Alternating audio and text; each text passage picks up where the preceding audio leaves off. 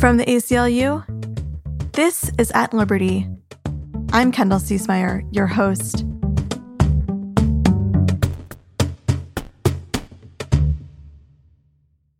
This week, as we approach the Thanksgiving holiday, we want to challenge our listeners to acknowledge and honor the day as a national day of mourning for Indigenous people. The truth of this holiday isn't that white people from Europe and the Wampanoag people in Plymouth, Massachusetts sat down to eat a nice meal together, celebrating a fall harvest. The true story of Thanksgiving is one of brutal genocide, theft of land, and the beginning of a relentless assault on Native people and culture. This is a hard truth, but it is one we must acknowledge in order to reconcile our past and do better in the future. So as we gather with family and friends, we encourage you to bring this conversation to bear. Today, we're running a conversation from our archive featuring Indigenous artist and educator Josue Rivas in conversation with Molly Kaplan, one of At Liberty's old hosts. Together, they discuss the importance of what stories get told and who gets to tell them. I hope you enjoy this conversation. Okay, take it away, Molly. Josue is a visual storyteller, educator, creative director, and self-described Indigenous futurist. He descended from the Mexica Otomi peoples. He aims to challenge the, quote, mainstream narrative about Indigenous peoples and to be a visual messenger for those in the shadows of our society. His work has appeared in The Guardian, The New York Times, and National Geographic, to name a few publications. He is also the founder of the 2018 Standing Strong Project, a tribute to the water protectors at Standing Rock, North Dakota, and co-founder of Natives Photograph, a database for photo editors looking to hire Indigenous photographers in North America. Today, he joins me to discuss his work at the intersection of art, journalism, and social justice. I'll be speaking to him from my home in Fort Greene, Brooklyn, the occupied land of the Lenape Canarsie people, and he from Portland, Oregon, the land of the Chinook. Welcome, Josue, and thank you so much for joining us today. Yeah, thank you for having me on your podcast today. It's an honor. It's an honor for us, too. I wanted to start, actually, you describe the work you do now as being at the intersection of art, journalism, and social justice. But I think you originally came to this work through photography. So I wanted to start there and ask, how did you get started in photography? Yeah, I mean, I think that photography was my destiny in a way. It was the end of a circle, of a story. So my father, who is a photographer as well, he just basically, used images since I was a little kid. And I grew up seeing that. I grew up seeing my father, do quinceañeras and like baptisms and like more artistic stuff. And, at the same time, he was also addicted to alcohol. So I grew up thinking of photography as something that I actually kind of hated and actually something that I resented a lot. But when I got older and I started going through my own journey and my own process of self-discovery, I was able to use the camera as a tool for expanding and really upgrading who I was and, really my operating system as a human being and really understanding what my purpose was. So that's where I think that the destiny came in, where I knew that these tools were allowing us to tell stories visually, could also be used for healing and could also be used for finding a way to express and say something that you hadn't said yet.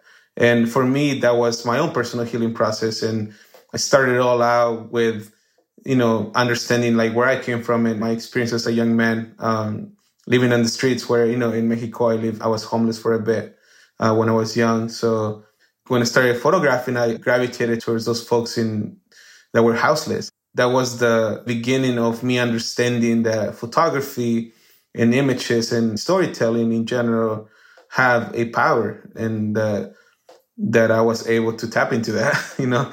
I wasn't even aware of it. I was just more of like, this is what I'm meant to do. I'm curious. It sounds like maybe the connection between social justice and photography started young when you were photographing people in LA, but I'm wondering, what about the medium do you think makes photography particularly suited for the work of social justice? Yeah, the justice aspect of my work was influenced by when I was little. My dad and my mom and myself, we would go to like these little towns in Mexico where he would do like baptisms, or he, photograph like weddings and stuff like that. And sometimes the people that we will go deliver them these photographs, these prints of themselves, right? And then sometimes folks didn't have enough money to pay for the print. So my dad was able to, he would just give it to them, And I remember seeing my mom and my dad fighting all the time because my dad would just give away the work. And the thing about that is that every time we will come through those same towns, we will never go hungry because everybody will feed us. Like we'll be walking on the street and then somebody will be like, hey, you guys got to come and have lunch and have breakfast, or come and have dinner later on, or here's some food, take it home. And I realized then that the image, it was the currency that allow for the dignity of, especially of indigenous peoples, to shine and to really come across. And that in itself is social justice to me. Like I grew up seeing that, and then seeing that when you come hence with your hands full as a storyteller, instead of with your hands empty and trying to take, then there's healing happening, and healing is social justice too, But then later on, obviously I got older and, started seeing like protests, and like I was really vocal and really involved with the DREAM Act, like back when it started, and seeing like folks and peers that, that were fighting for their right to remain in the country. And it's just really interesting things where I started seeing that, at that point I didn't really photograph yet, but I started seeing those, those injustices, I guess you can say. And as I got older and started working with the camera, and then started seeing the power of image and also art. And then, even up until yesterday, I'm obsessing over like technology and how indigenous peoples are going to use technology to tell their stories so that in the future we can preserve the stories. So it's always evolving, but there's always a big drawn to images because of, there's a lot of dignity in images. Like when you can see someone's dignity through that photograph, that becomes a powerful tool to change people's minds and hearts.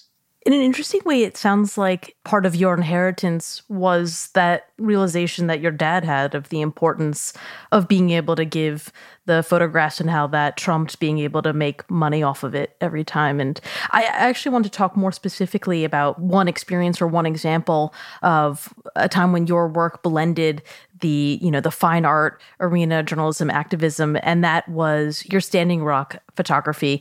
You were there for quite some time, and eventually an award-winning book came from it. And I'm wondering, how did you come to be there? What were your goals in going there as a photographer? Yeah, I mean, talking about Standing Rock is always tough because I'm still processing a lot of that work and a lot of those images and a lot of those stories. And I realized, Jose, I didn't say, can you also give a little background for those for whom it may not be as fresh in their memories, what Standing Rock was? Yeah, definitely. From a very linear point of view, Standing Rock was a protest, right? Like this opposition to the Dakota Access Pipeline in 2016 that became a global movement. From a less linear perspective, and something that I think comes across my work in the book, is that there was a level of awakening. It's something that this seed was planted at that camp, and and the people that came to be at that camp they were the beginning of this new paradigm, really, that I think we're entering and we're part of right now, that is being birthed. But when it comes to the images and the work and just really the story behind it, it was looking back in retrospect, Standing Rock was something that, I don't know, it's complicated, it's like a really complicated moment for me, because my son was 7 months old. My wife had just had her son, and we were not in Standing Rock. We were in Los Angeles. And yeah, looking back in retrospect, I should have stayed home and be with we should have just stayed home and be cozy in our home. But we decided to go drive across the country to Standing Rock because, my wife and I knew the value of that, and also what was going to come from it. We had been around communities that had been known about this, even before it became a reality. And they were telling us, this is going to be a huge moment.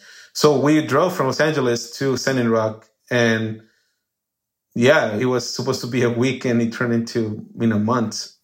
Was your son and your wife with you the whole time? 3 months. Yeah, 3 months. 3 months. Wow. Yeah, it was crazy. And then the dogs, you remember, I don't know if you remember when they started attacking people with dogs, like the private security company just started attacking people with like these dogs and private mercenaries. And that's when I was like, I don't think this is really safe. And yeah, it was a tough decision to make, like I missed my son's first steps, and I'll never forget that because I was there. And at the same time, it was meant to happen. Like I was meant to do that. I was meant to document it in the way that I did. And then I was like, wow, like these moments are so precious for the outside world and for myself too. But a lot of it was me just channeling this work, like just having the intuition to say, I need to stay. And then enough intuition to say when I needed to go, and it's just like an interesting body of work. It's so potent in its own because it's not about my perspective. I mean, a lot of people tell me that, it's like, wow, you're such a great photographer. And I say, honestly, like a lot of the times I didn't know what I was doing.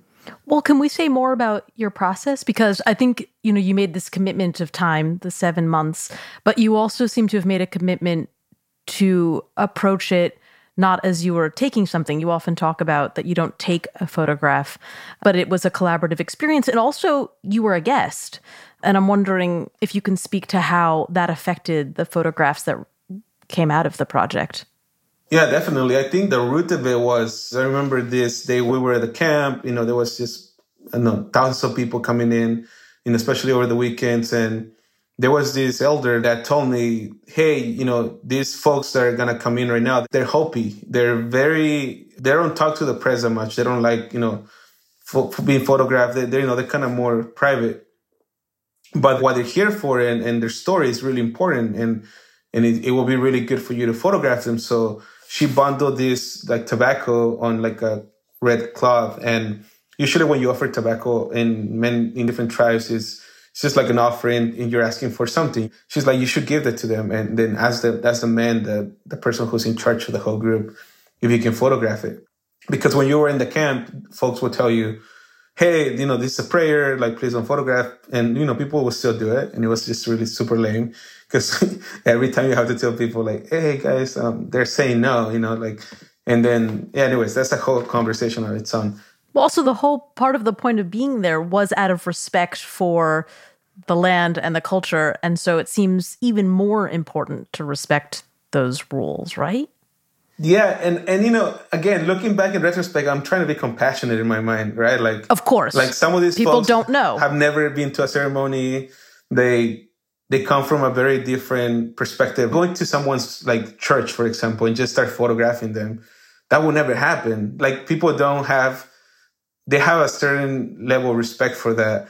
However, because it's indigenous peoples and because it's very beautiful, to be honest, like, being in a ceremony or even like seeing these Hopi dancers come in, you see their regalia and it's just like, wow, like that's a photographer's like dream. I can see how that can seem like it's my right to be here and to document. But I think that the root of it is because we're always really colonized. We think that, especially in photography, we think that it's our right to take. Well, it's in the roots of photography, right? It started as a way to do sort of ethnographies of foreign people and cultures, and it's so baked in, it's so deep. And then there are, I'm sure there were a lot of photographers who had deadlines and publications asking for certain things by a certain time, and, you get caught up in it. So completely with you, but I think it's such a good time to stop and question the way we function as photographers. Yeah, we have come to this place of, even when you think about the language of photography, right? Like challenging the language around like subjecting somebody, right? Or taking or shooting. Shooting in particular, I cannot, we hire photographers all the time for protest coverage.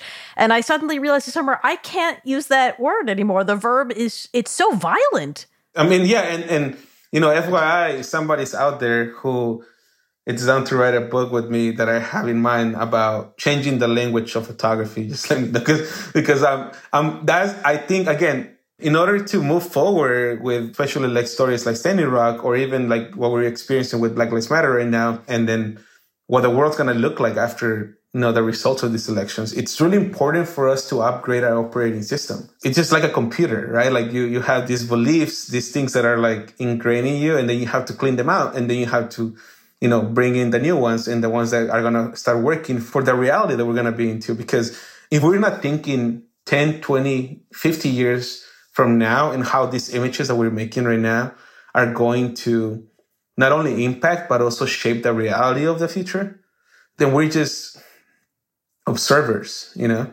and we're not actively doing anything with our images.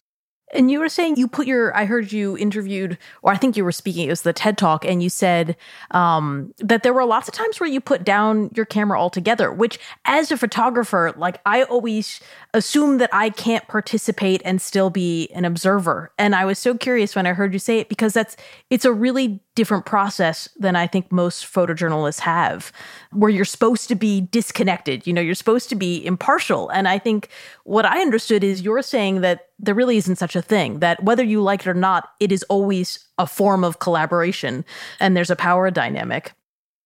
Yeah. And even just thinking about the levels of how the images are made, like if you, for example, like if I go photograph like the Black Lives Matter protest here in Portland, if I go document that, I honestly, most of the time, I don't even photograph, because to me, the process of which those images can be made is just, it doesn't fit with the way that I operate, and really, tap into, because when I'm photographing, I'm fully in there.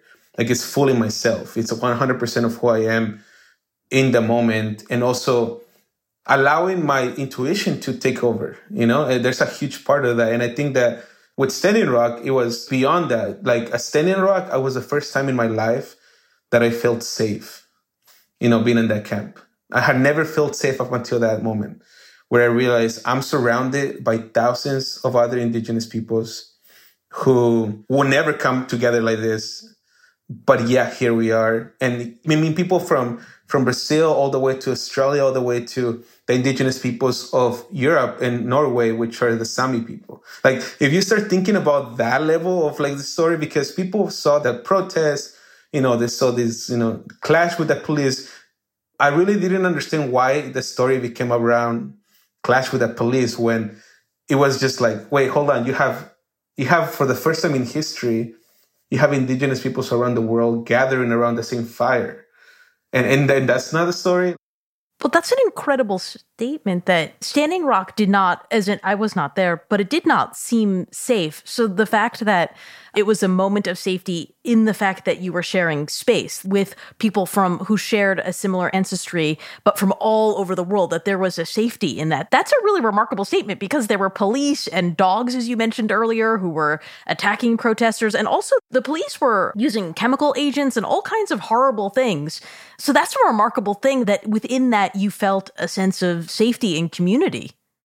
Yeah, I mean, I think that the safety came from knowing that we have 7 generations behind us. We have ancestors going back to the beginning of time. And then also knowing that we had the descendants of who we are right now that are not born yet. And really thinking of this in a spiritual sense, it was really about tapping into that place and then just realizing that we are power. People came to Standing Rock and they left differently. Everybody took something that was given to them by the land, by the prayers, even by the stories. I mean, for the first time you were seeing like different tribes that were enemies sing around the same fire and eat with each other.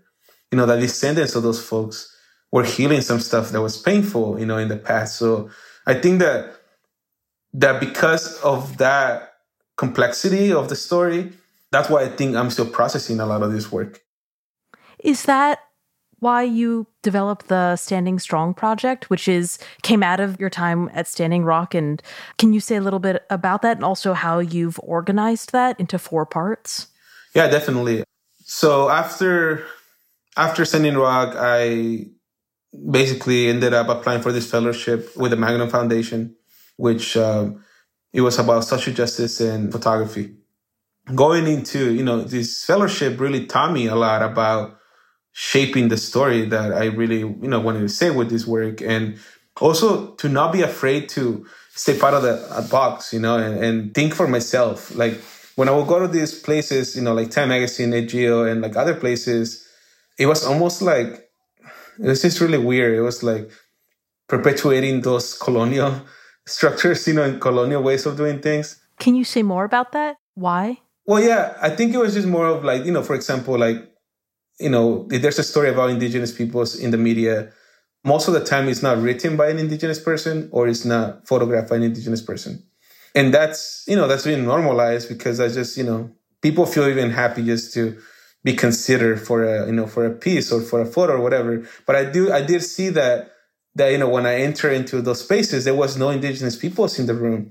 Like I would go into the editing rooms of places and there were just like 0 people of color.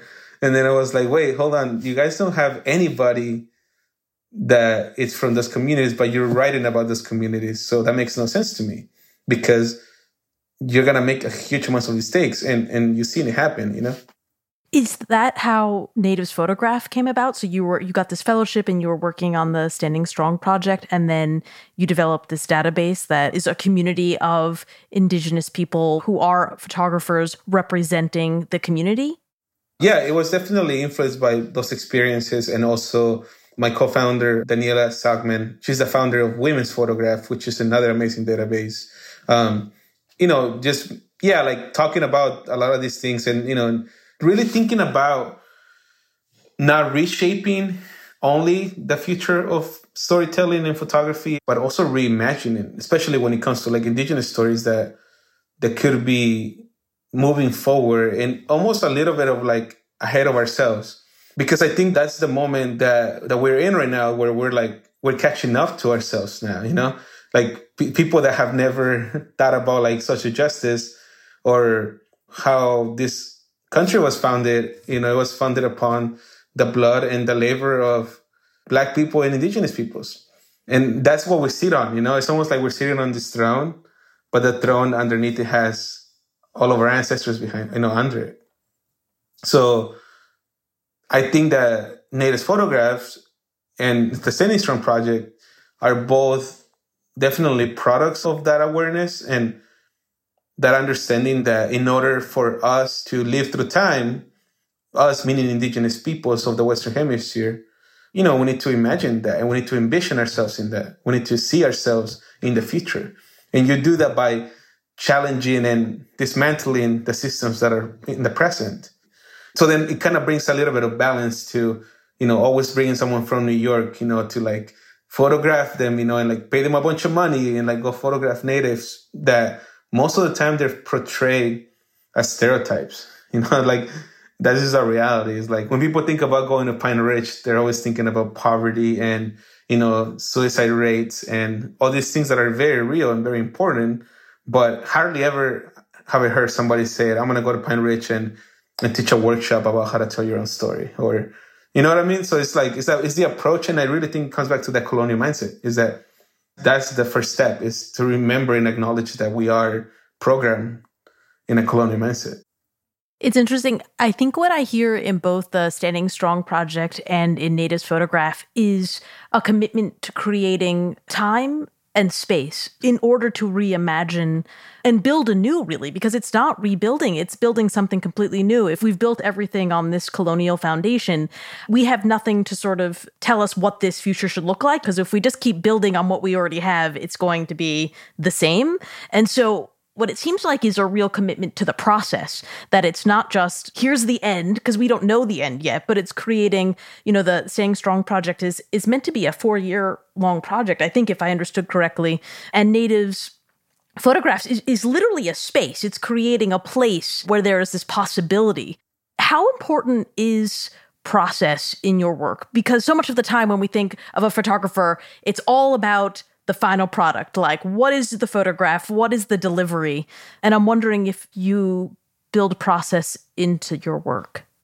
Yeah, definitely. I mean, I think it's all about process and also intention. Those go hand in hand. If whenever I start a project or whenever I decide to say yes to something, I always check in with myself and ask myself, does this feel good? Like Mexica culture, and our indigenous culture, we don't have words for certain things. And sometimes our ancestors would be more poetic, than anything. It's like, does this thing fall good in your heart? And does it fall good in your heart? Then that means that, you should move on with it. One thing that I'm learning as I'm learning about leadership and being a leader is that process is a huge responsibility, of being the path and kind of creating a new path as well for new ways of thinking, especially when it comes to telling stories, especially about indigenous peoples. So I think that responsibility is what guides me a lot of the time too. It's like, who are you making this for? It's like, at the end of the night, who benefits from this?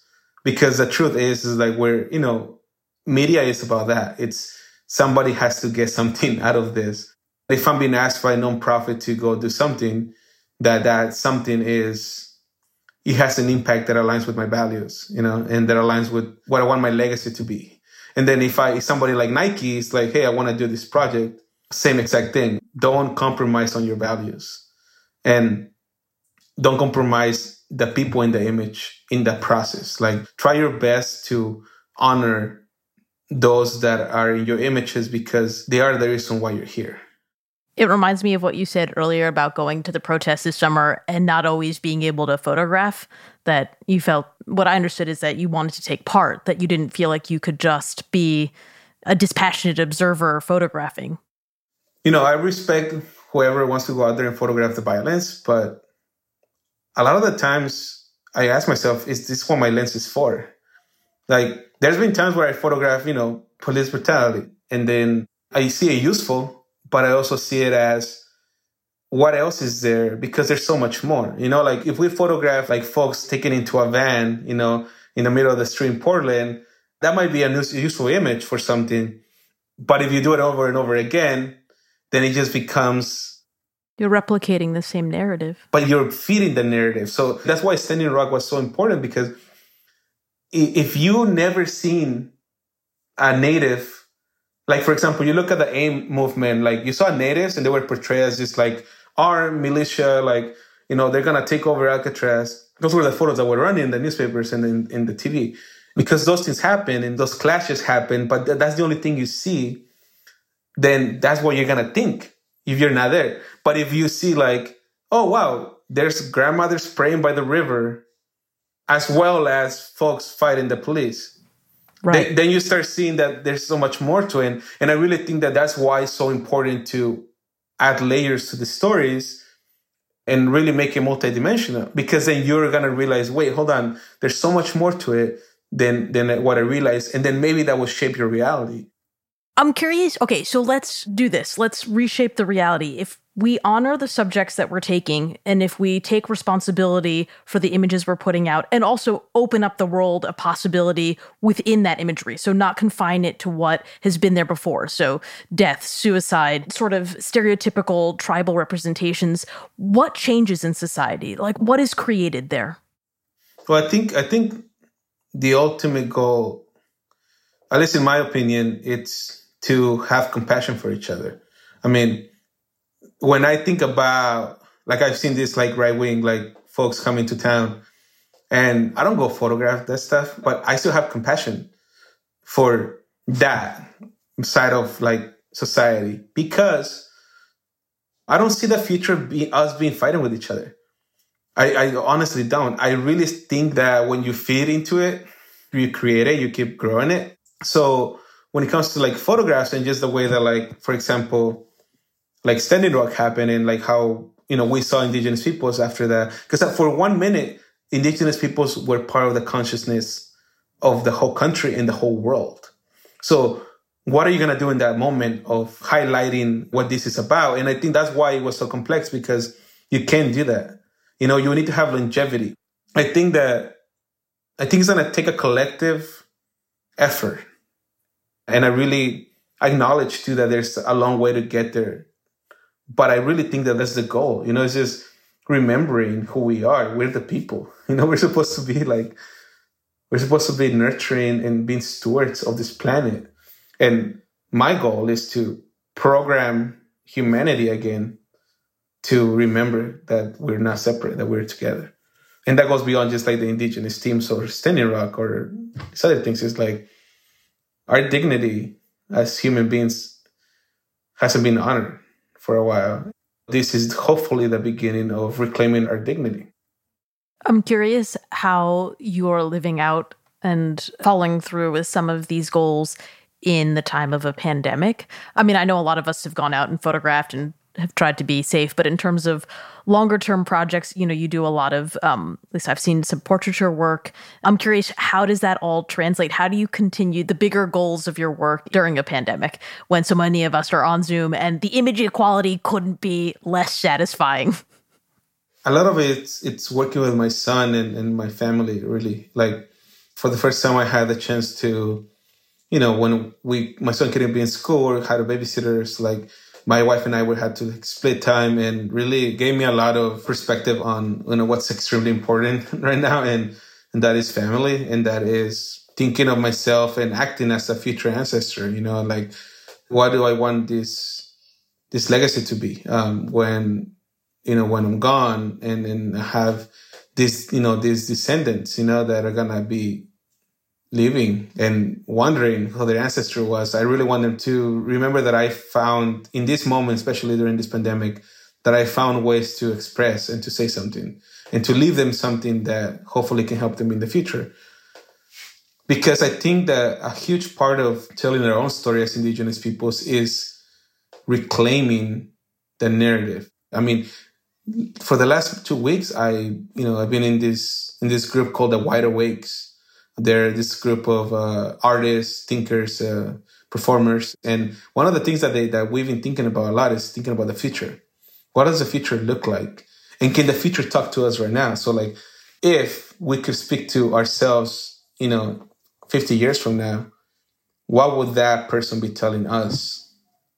What messages would they be sending us? And I really think that's the paradigm that we can go into, and we will go into, where we are realizing that we have much more power than we were thought. But we have to be listening. It's not convenient to the systems for us to know that we have power. Yeah. It's just like, and then you think about like, wait, if we all woke up at the same time and combined our power, then that becomes a storm.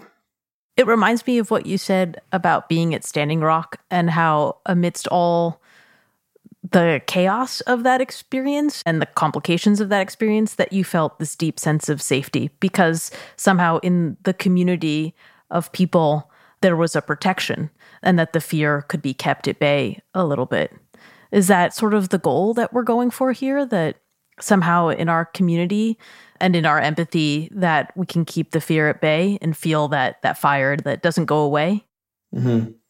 Yeah, I mean, I think that there is a big moment, especially for Indigenous peoples of this part of the world, that's going to come up again. And being very honest about my own experience with communities is like, when you think about Indigenous peoples, they do hold the key to something special. There's this connection that Indigenous peoples have to the land, to the elements, that we all have.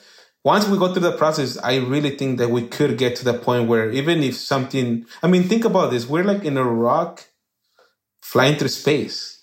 What could go wrong, right? Like I think you mean we are actually a rock, like planet Earth is a rock and we are in the middle of space flying right now. Yeah. So then you think about like, wait, hold on. Like the economy, really? We're going to freaking worry about the economy when we're like, and that's the kind of stuff that again, going back to listening to Indigenous peoples, is like, if our planet realized that that we are part of something bigger than ourselves. And I believe that we are interconnected. And I feel like we've been just cool with like being doing things in structures that like have not been built with like the intention of human dignity or respect or having compassion for each other in mind. Well, maybe here's to speeding up the progress, imagining something new, and also a world where we don't have to explain the basics, but can live in the complexities. Yeah, and just remember that we're relatives. I mean, that's what it really comes down to. Yeah. Josue, thank you so much for being here. I'm so appreciative. This was just a pleasure. Thank you. Yeah, thank you. I'm glad to see this out. Thanks so much to Josue Rivas and Molly Kaplan for this episode. And thanks to you for listening. If you enjoyed this conversation, please subscribe to At Liberty wherever you get your podcasts and rate and review the show. We really appreciate the feedback. Until next week, stay kind.